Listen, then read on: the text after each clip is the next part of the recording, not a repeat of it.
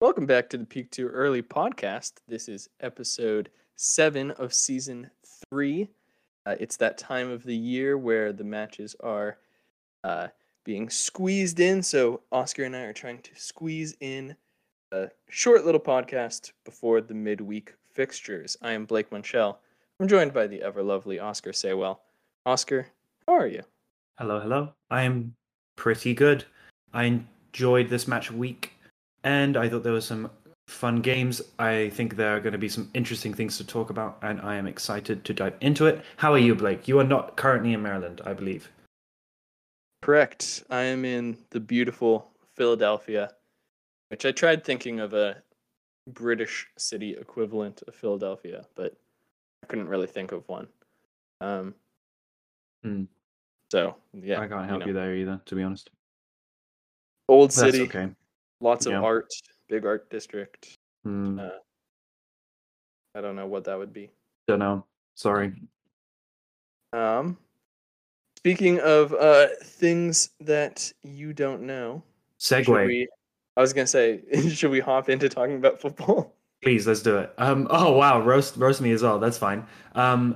Yeah, as you mentioned in the intro, matches coming thick and fast. I kind of didn't realize that there was a whole round of mid-week fixtures. We saw Brighton and Nottingham Forest draw 0-0 today.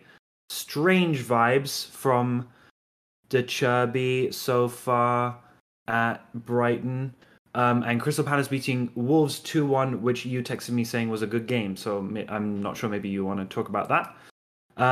But why don't we wind it back to the weekend and talk briefly about a few standout games? Blake, let's do a Magpies and Hammers check. How did Newcastle get on this weekend?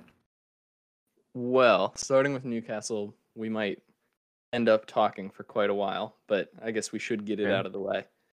Um, this was a very entertaining 0-0 draw. I listened to the first half, Mm, so and then was not able to listen to the second. I was playing football, um, nice. for which I had the assist to the game-winning goal.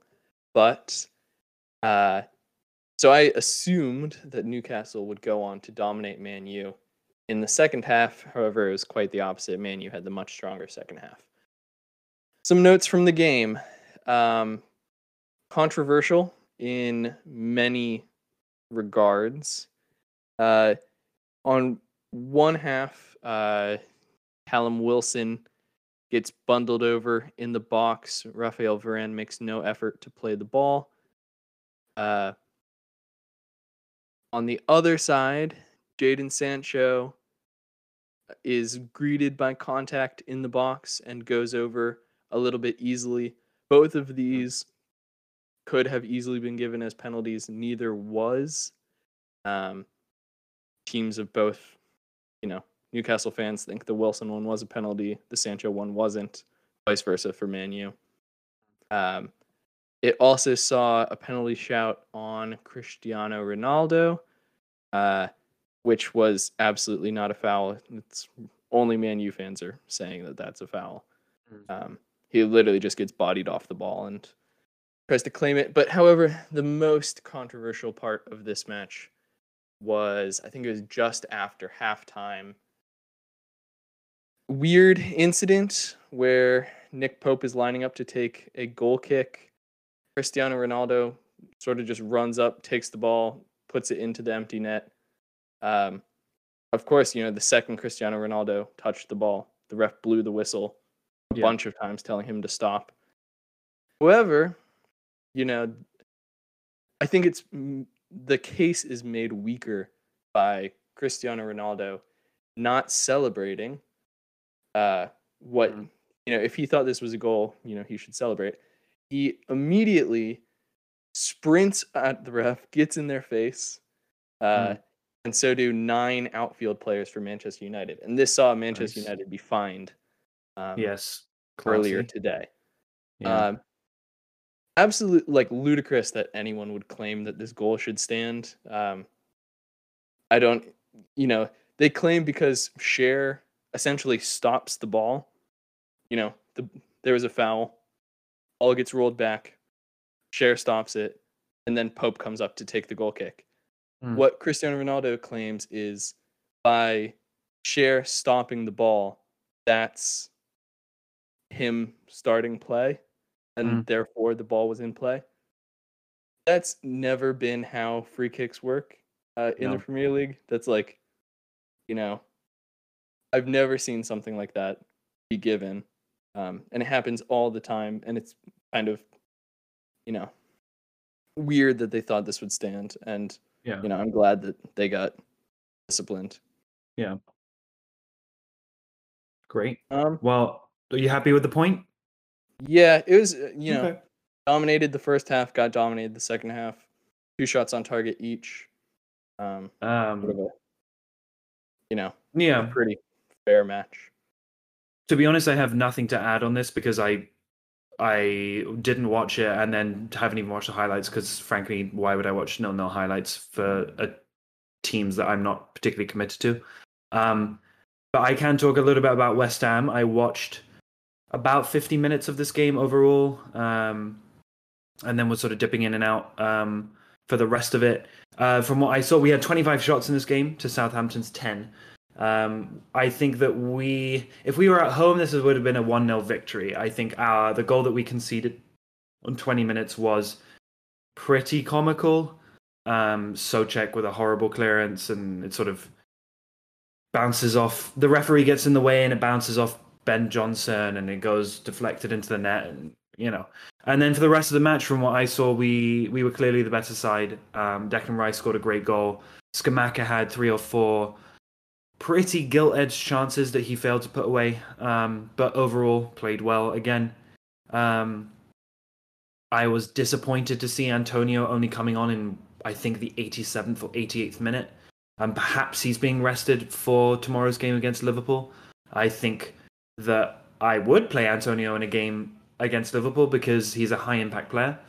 And yeah, 1-1, not much to say. We're in 13th, 4 points off you, Blake, and doing okay. We're in a good vein of form. I think Europe has helped us, and we're unbeaten in 3 in the Premier League now. Decent, and that's all I want to say on West Ham. I have a couple of points as I always do. Yes.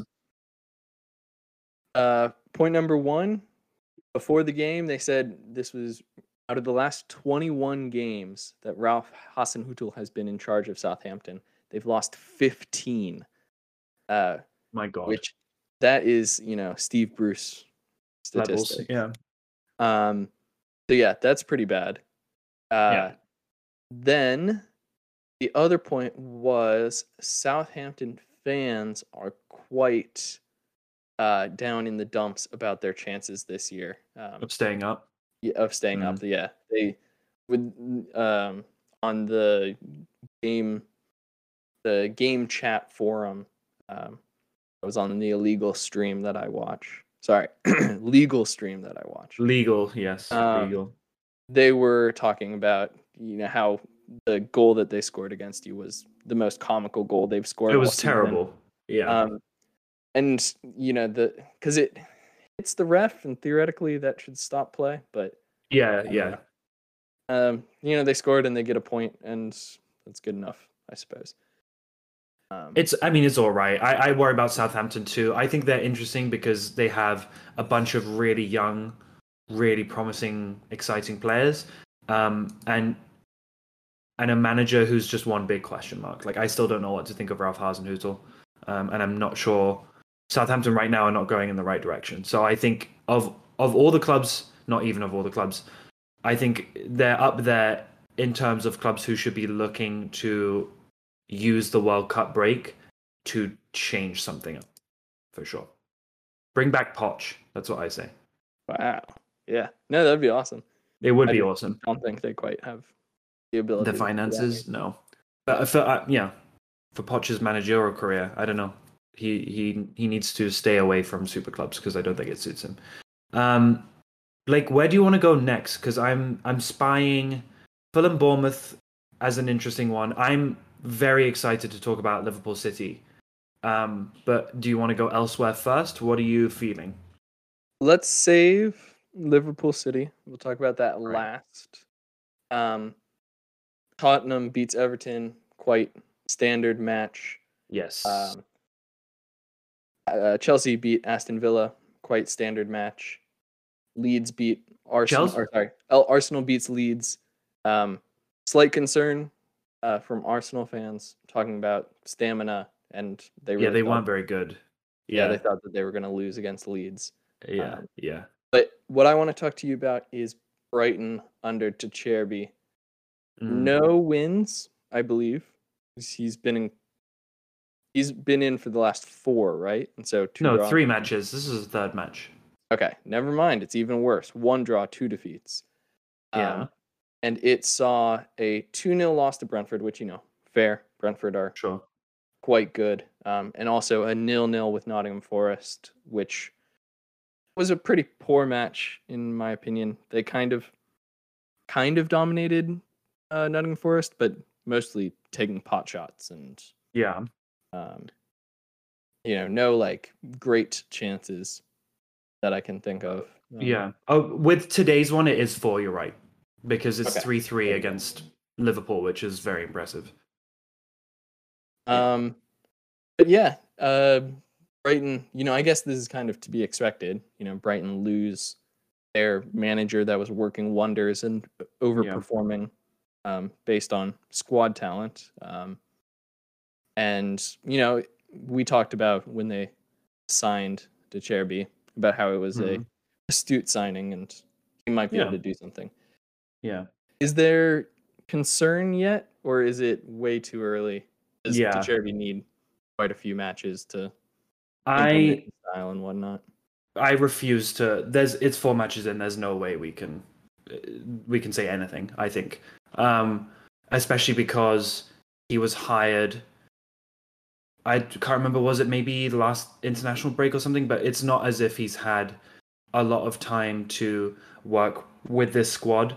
As we said in the beginning of this podcast, the games are coming thick and fast, and it's going to take more than what is it? 3 weeks, barely 2.5 weeks to implement his style and to get something going.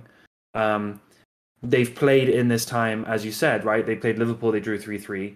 Tottenham, who are a good side, they lost 1-0. Brentford, who are a good side, lost 2-0. Today's result against Nottingham Forest is disappointing for sure, but I think it's way too early. The thing is, it's going to get worse before it gets better because they play City and Chelsea in the next 2 matches. So Brighton fans need to be patient. I wouldn't be worried if I was them. I doubt that they are worried either. It's just, as we said a couple of weeks ago or a few weeks ago when Potter left, it's a shame. It's a shame that he left. It's a shame that project has to shift and change. And we'll just have to wait and see where they go from here. They still have the structure at the club. Is still very sustainable. They still recruit excellently. They still have great players. So I think De Cherby, as we discussed, is a bit of a maverick, not a maverick signing. He's a bit of he implements some chaos football because he's known for scoring a lot of goals and conceding a lot. But he's also up against a Brighton side, which is a bizarre statistical anomaly. They don't score. So, I mean, I'm sure he thought when he's put 3 past Liverpool, he was like, oh, great, I'm doing my thing. But since then, they have scored 0 goals. So the old Brighton curse strikes again, and he's got to figure out a way to fix it. But I don't think we can really say anything about it yet. Give it until the new year, and then we can talk. Okay, yeah, very fair. Yeah, I think it's way too early. Plus, Brighton actually do have a really decent squad. They have a very good squad. They do, because their recruitment is excellent.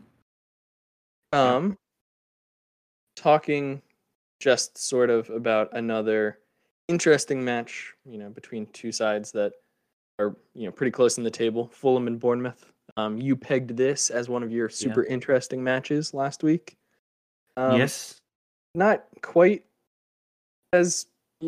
I think the game sort of fizzled out a little bit. Sure. But I think it's partly due... Bournemouth made some good substitutions at the end that kind of killed off any hope of a Fulham comeback or completing the full comeback. Sure. But yeah, good draw. But I think both teams are relatively happy with that. Well, yeah, and I think that these are two surprise packages of the season, and ever since Bournemouth sacked Scott Parker, uh, they've been excellent. Genuinely, they're playing good football. And in Gary O'Neill, uh, they have I think he's still an interim manager who is doing wonders with them. Really, I'm not. The question I have off this is for you. Really, is does this reflect really badly on Scott Parker? Because these two teams, his two ex teams, have really thrived since he has left slash been fired. And yeah, I don't know. What does this say for Scott Parker to you that these two teams are playing so well and having such success in the top tier? I was gonna say this is the Scott Parker derby, other than Newcastle West Ham. Um, Sure. the other Scott Parker derby. Um, I don't know. I really want to like Scott Parker, so I'm definitely a little bit biased, Yeah. just because of his, you know, icon status for Newcastle. Yeah. And he's, you know, it. I really want him to be a successful manager, so it's like hard to say that he might not be cut out for For the top Premier tier. League Yeah. level. But he's only been managing for Not long. He's not young. yeah, not very long. He's very young in his career, so Yeah. I think maybe it's just a case of the top flight it's too early for him, and he should spend a few years really carving out a better identity that is more sustainable. Because he's had very brief, uh, flights of success. It's just the wheels always come off at some point. So Yeah. Yeah. I have to agree with that. Other points in this game: Issa Diop getting on the score sheet for Fulham. West Ham almost cult hero. Issa Diop. Um, Classic bullet header. Just shout out Issa Diop, I guess. He ended his West Ham career not really being in the team, but lest we forget, I mean, in fact, this he would have been a candidate or is now a candidate for our old, peak too early wonder kid segment because this is a guy who captained Toulouse as a teenager. He was once valued by us at like £75 million. We turned down some really high bids for him. He had really high expectations in the beginning of his West Ham career, never really lived up to them. Still only 25. We sold him to Fulham for like £15 million in the summer, and he's been doing really well there, and has slotted into the team at the back after taking a few weeks to bed himself in. And yeah, just I guess I wish him all the best is what I wanted to say. And then another possible peak too early guy on the score sheet, Dominic Solanke, scored 2 minutes in. And he is playing decently for Bournemouth this season. 2 goals, 3 assists in 8 appearances is really not bad. And maybe starting to show signs that he can be an okay player for a certain type of Premier League club, not the world class player we thought he would be when he burst onto the scene like 7-8 years ago. But yeah, it was just a all round a decent game, I thought. And Mitrovic getting on the score sheet once again. yes, I thought it was quite a poor match from Mitrovic, but Yes. ended up on the score sheet. Won a penalty. Yep. 7 and Fun 9. fact about Dom Solanke: he is Hmm. almost an entire year younger than Issa Diop, which is crazy Is he because really? Solanke's Wow. been around for years. Yeah, he has. Made his senior debut in 2014. He did for Chelsea, Yeah, which is strange. amazing. Yeah. Yeah, but overall, fine match. I texted you during this match that Tim Ream had one of the tackles of the year. Yeah. Saving it was 1-on-1 with the goalkeeper, and he comes from behind. The 9 goal scissor slide tackle thing from behind, Yes. where he hooks Yeah. his leg backwards so that he can keep the ball. That's essentially what Tim Ream did. Mm. So Shout out Americans. Yeah, I don't know. Tim Ream, man reborn, man. I don't know what's going on with him, but Yeah, he's been excellent this reborn. season at the ripe age of 35. So Okay. good on him. Moving on really quickly. Leicester City Crystal Palace. I want to quickly talk about Leicester and then springboard into Crystal Palace. Awesome. I learned something about Leicester City, Oh, which I think you would be interested in because we've okay. talked back and forth, like why isn't Rodgers gone yet? Supposedly, it's because Rodgers, in so many different positions in the club hierarchy, from top to bottom, has his own hires in those positions. Oh, So really? Leicester City don't want to get rid of Rodgers because getting rid of him now means having to Get replace rid of it. all of those positions. Wow. And so it's both too expensive and too difficult to make such a swift change like that in the middle of a season. So Wow. maybe expect to see him gone during the World Cup break. Then they have, Wow. they don't have to turn this around in 3 days. They can turn things around in 3 weeks. Yeah, that makes sense. That is very interesting. Yeah. Yeah, I thought it was very interesting. Talking about Crystal Palace, however, despite a 0-0 draw with Leicester City,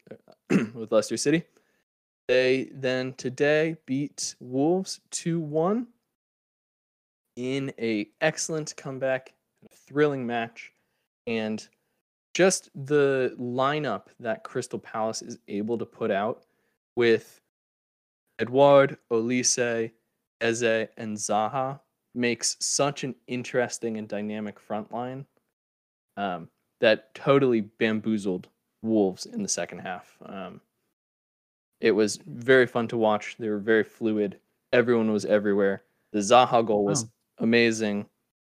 And shout out Palace. They're a very nice team. Selhurst Park up to 10th. Selhurst Park was absolutely bombastic. Bouncing. Yeah, great match. Yeah, well, we love Crystal Palace on this podcast. It has to be said. Yeah, everyone's second favorite team. Used to be Leicester. Not anymore. Yeah. So, does that leave us just with Liverpool and Man City to discuss? I think it might. And you know what a incredible game this was. I watched it in its entirety, and it was just electric. That was really the word I think I would use to describe it.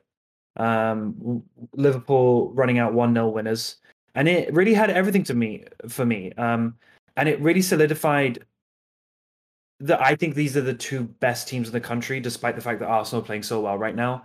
The whole vibe that you got from it was, oh, these are the two heavy hitters, because the quality of football on display was far and away the best that I've seen so far this season.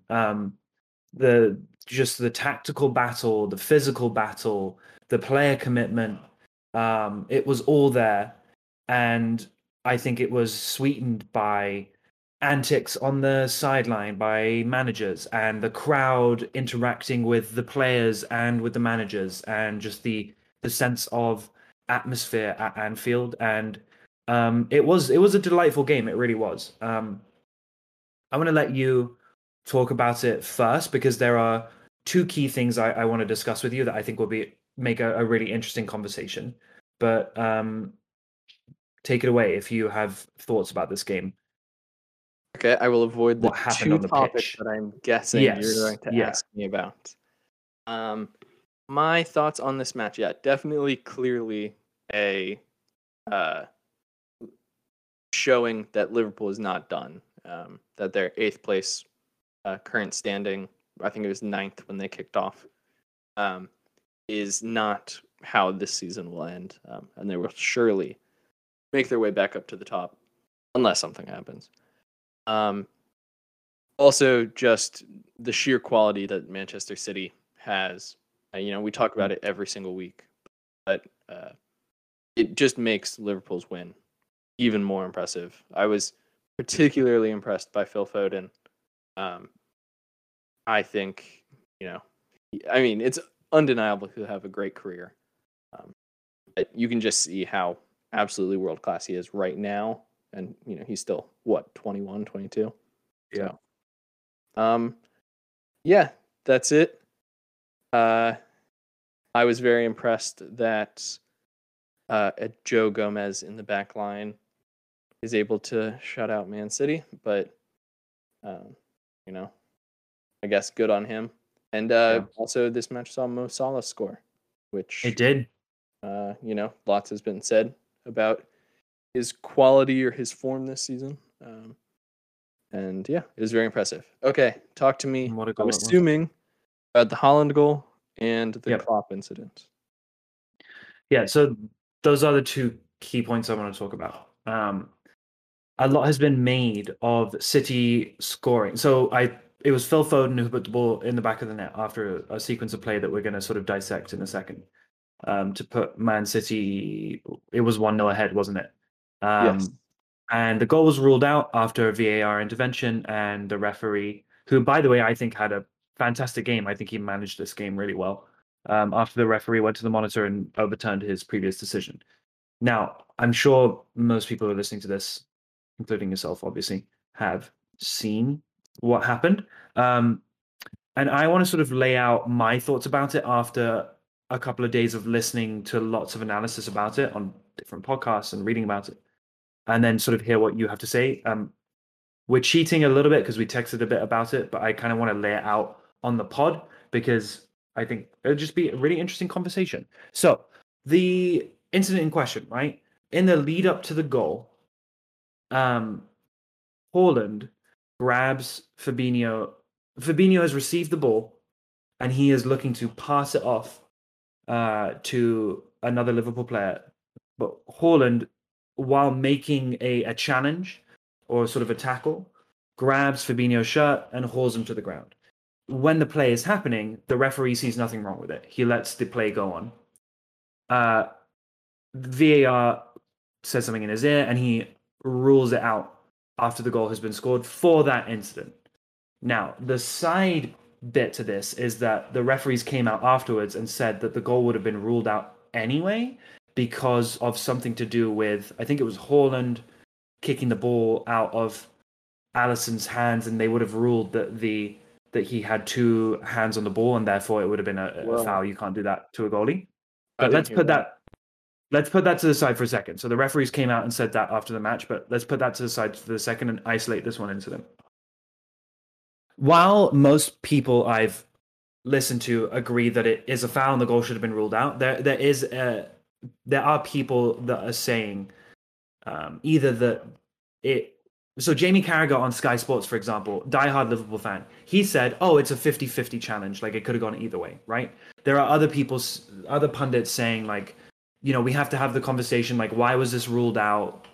I'm going to ignore the hyperbolic games gone stuff, and focus more on pundits and analysts saying, well, there's a real conversation to be had here about why that goal should be ruled out. Again, let's just take away what the referee said about the second incident and take this, like, isolate this particular challenge.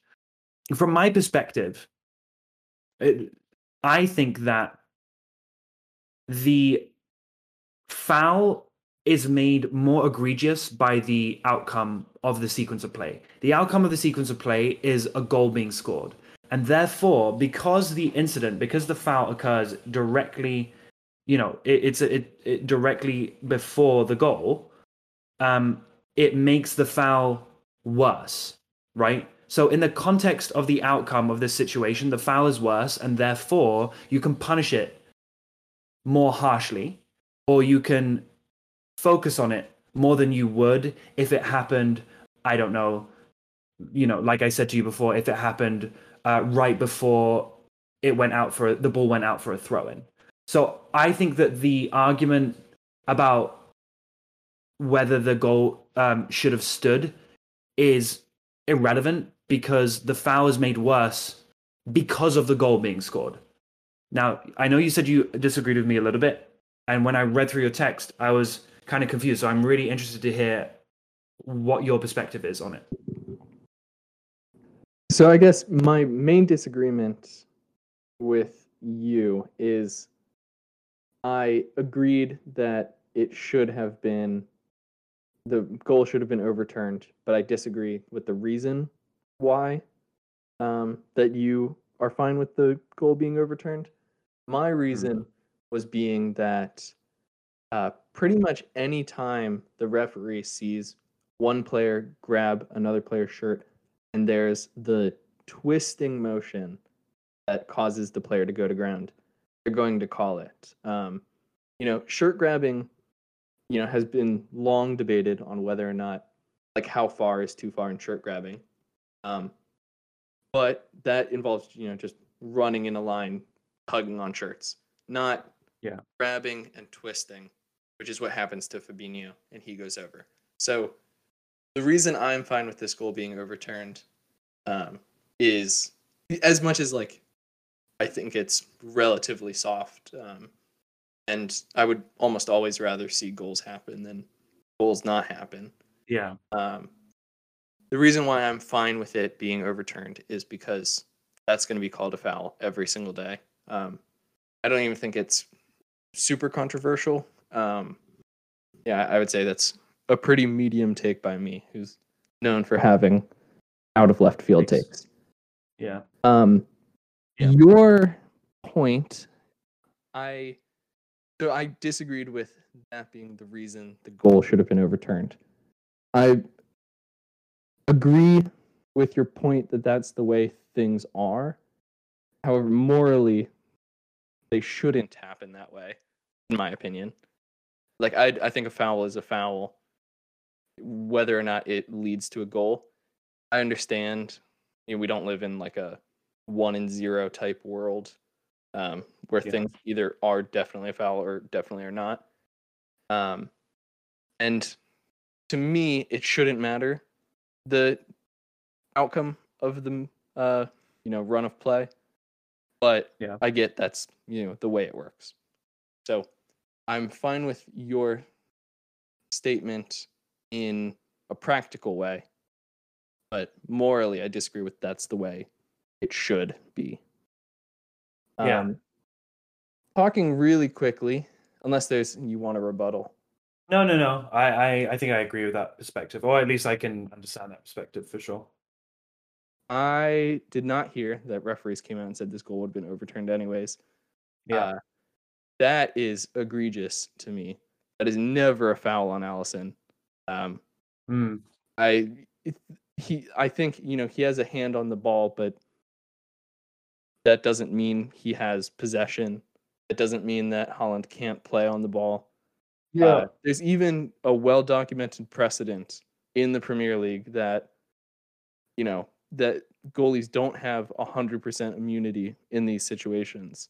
We saw it like many times last year where like it happened to Nick Pope like 3 times where when he was playing for Burnley, where he gets his hands on the ball, clatters into someone, drops the ball, and then they put it in the net. So terrible decision from whoever you heard that from. I would agree that if they had ruled it out for the second incident, that would have been an error.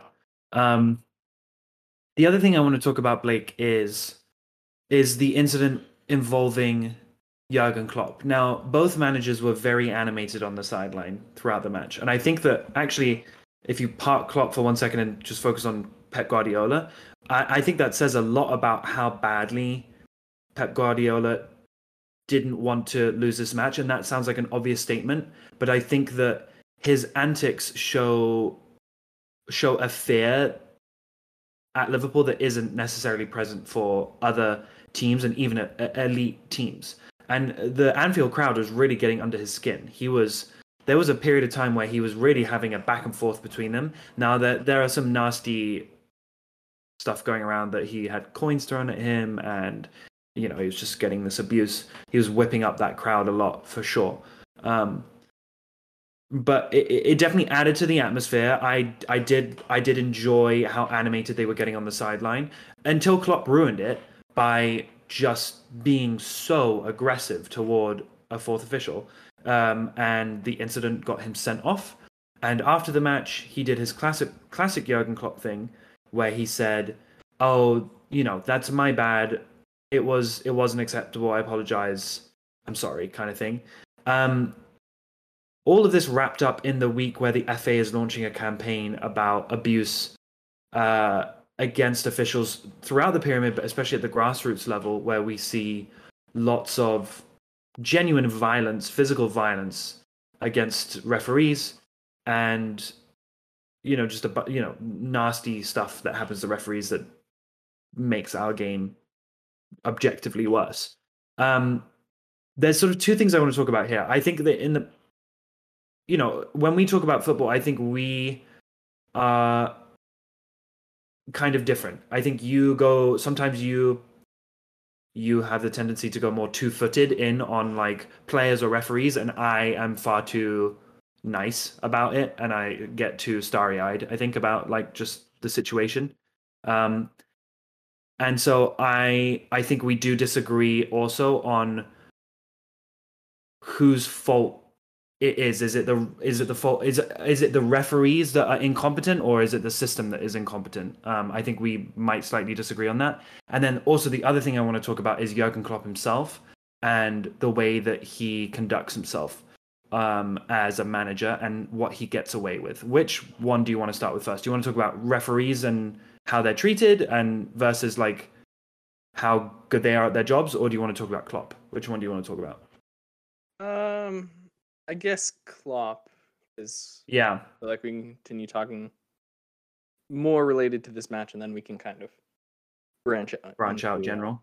More generally. I don't think we'll, I don't think there's much of a discussion to be had about Klopp. I just want to put my 2 cents in again with all this stuff I've been hearing. This is a pattern from Jurgen Klopp now, right? Like, we know this guy is a sore loser, and we know that he has a tendency to get very aggressive with fourth officials, with referees. This is the first time he's been sent off, I believe, and he deserves it. And I think I just read that he got a ban, so he won't be on the touchline against West Ham tomorrow, which is so when managers get red cards, they're not automatically banned from the touchline. The FA has to specifically give them a charge. But the thing I want to highlight here with Klopp is I don't understand how he keeps getting away with this, and I particularly don't like that the narrative around it is when he apologizes, people are like, "Oh, well, good on him. What else can he really?" I keep hearing this phrase, "Well, what else can he do now? He's apologized. He's good." I hate this phrase because this guy needs to get counseling or something, right? Like, he clearly has a problem, and it's not okay for people to sit there and say, "Oh, he's apologized. It's fine. We can move on. Good on him for apologizing." He needs to put in the work to stop behaving like this, right? And I think that it's so interesting in football. It's unlike any other profession in that we talk about it being a professional game and it's high stakes, but there are other jobs out there that are much more serious and much more high pressure. And if you conducted yourself like that, you would get fired, right? And I'm not trying to suggest that Klopp should get fired, or that even managers who engage in this kind of behavior should get fired. They're just reflecting the culture of football that has, been pervasive in the game since probably day dot. But I think we need to start having a much more explicit conversation about this. And I think that something definitely needs to change, because the way that managers abuse officials and the way that players abuse officials and the way that fans abuse officials is counterproductive to the game as a whole running smoothly, and it sets a terrible example for everyone watching. And so I think Klopp needs to step up and stop doing this. Yes. Yeah, the normal preface from me. I hate Jurgen Klopp. I think he's a whinging little baby. Yeah, you really don't like it. Yeah. But yeah, like, of course, there's no place for verbal abuse, which is what this is. In any profession, and if you essentially, he's superior to these referees. This is the equivalent of, your principal at school, screaming at a teacher in front of all the kids. Exactly. And then, in terms of imaging and, the worldwide audience of especially a high profile match like this, this is like something that 4 or 5 other managers have said when asked about the Klopp incident is, they were like, oh, well, I understand when I'm on TV, there's millions of people, including children, watching me. Yeah. I need to set an example. If I scream at a referee, that teaches them that it's okay to scream at a referee. It's okay. Lampard said it today, actually. Yeah, you're right. Yeah, so did Eddie Howe. So, I think super, a 1-match ban is too little. He's never going to learn from a 1-match ban. And, I don't know if a guy like Klopp is, capable of learning stuff like this. Like, 60-year-old men don't change very easily. I think, he needs some pretty serious discipline. I don't know. Yeah. The Premier League's generally very lenient, but I don't know. Maybe with the FA's new initiatives, we'll see a slightly stricter thing. But this match won't be the match this incident won't be the incident that changes who Klopp is, or the Premier League's views towards abuse towards officials. I don't think anything will change in the very near future. Maybe in the short-term future, we'll see something. But yeah, agreed. And then I hope we see something change. Yeah. Referees in general, it's kind of like everything needs to change. One, the system desperately needs an overhaul. When the MLS does something better than you, there's a problem. Please change. And I'm like the MLS's number one hater, hater/lover. But like the system needs to change. The referees, there's too much like legacy in refereeing. Like bad referees can just coast by just because they've been there forever. That needs to change. There needs to be better promotions, stuff like that. Foreign referees, all that stuff. So both the system and the referees need to change. And in general, attitude towards referees, because, if referees don't get abused so much, more will come through the referee academies and whatnot. So, yeah, I agree with you, and I think I just I wasn't trying to say that we like have disagreements about referees being treated poorly. I just think that it is interesting sometimes to note that people who are not involved in football, because we're not involved in football, but people who are passionate about football, I think you can generally fall into 2 camps. There are people that believe that referees are really incompetent and it's the referee's fault, and there are people that sort of believe that it's more of a systemic problem, and I think we both fall on the latter side. So I wasn't trying to suggest anything there. I think we have incompetent referees who are set up to fail by the system. So exactly. And I just think it's interesting the role that the media plays in it as well. And I think that the media doesn't step up and claim responsibility for it. I think, for example, that I don't know if you agree with this, referees after a match. I think there should be a blanket ban on that. Because it just encourages ridicule, and we've seen it a bunch of times this season.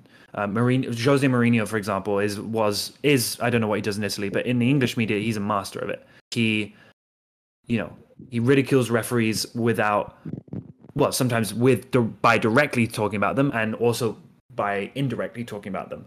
And I think that if if English football is going to take this issue seriously, and it is an incredibly serious issue at the grassroots level, then I think it really is a top-down thing, and they need to set an example at the elite level.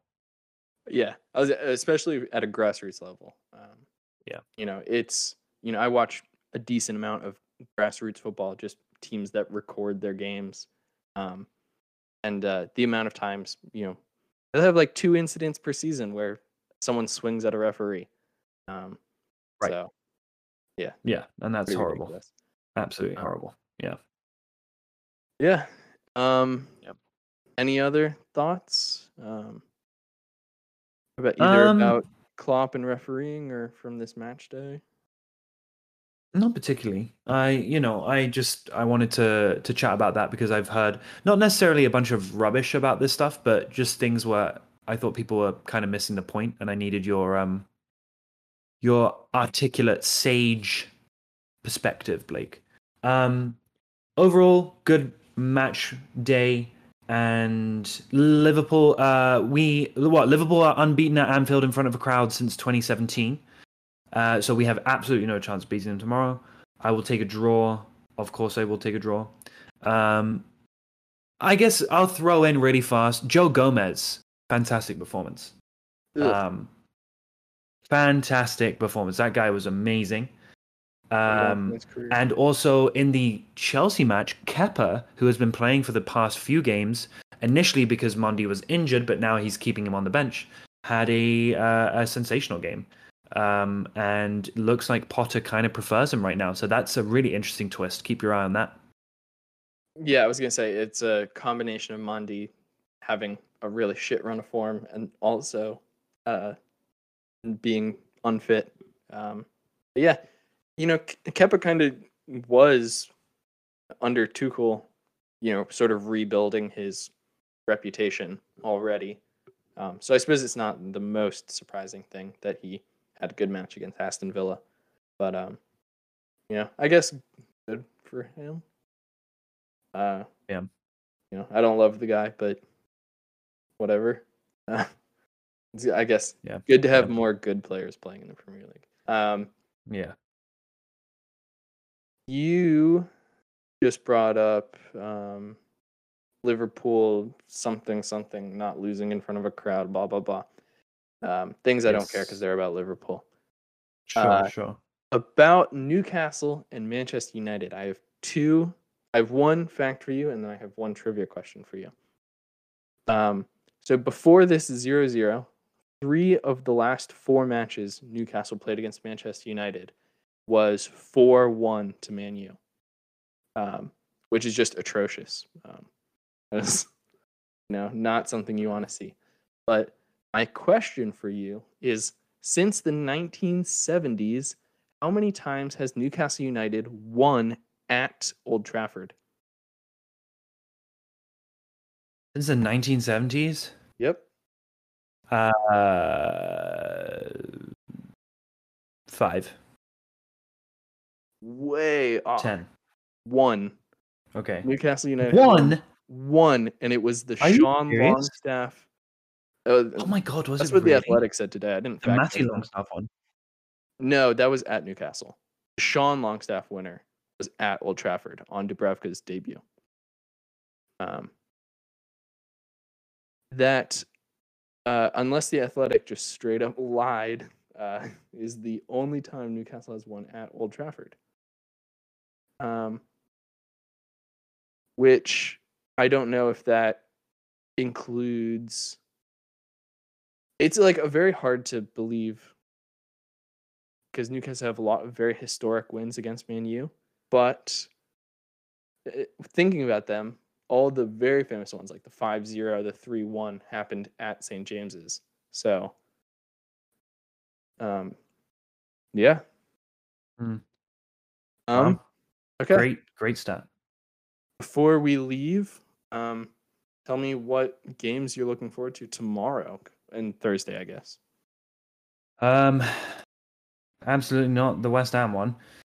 Brentford Chelsea, I think, could be good. I wish Arsenal City were playing tomorrow, but that's been postponed. I think that Fulham Villa, we could see the bye-bye Steven Gerrard. And yeah, no, I'll highlight those. I think those are the ones that I'm looking forward to. Yes. I'll throw in Newcastle Everton. Always a great match for one of the Oh, teams. really? Okay. Yeah. So many Okay. classics. The 3-2 Ayoze Perez comeback, the 2-2 with the 94th and 97th minute goals to equalize, the 3-1 Eddie Howe's first win, and then the 1-0 at Goodison last year in like the 97th minute by Alex Iwobi. And then I'll go my drab match, Spurs Man U. We're due for a really shit big clash, so that will be my prediction. Oscar, anything else? I got nothing. I also have nothing. So this has been episode 7 of season 3 of the Peak Too Early podcast. Thank you for listening.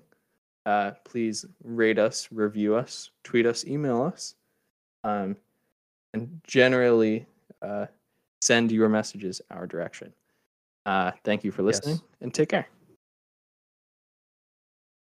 Bye.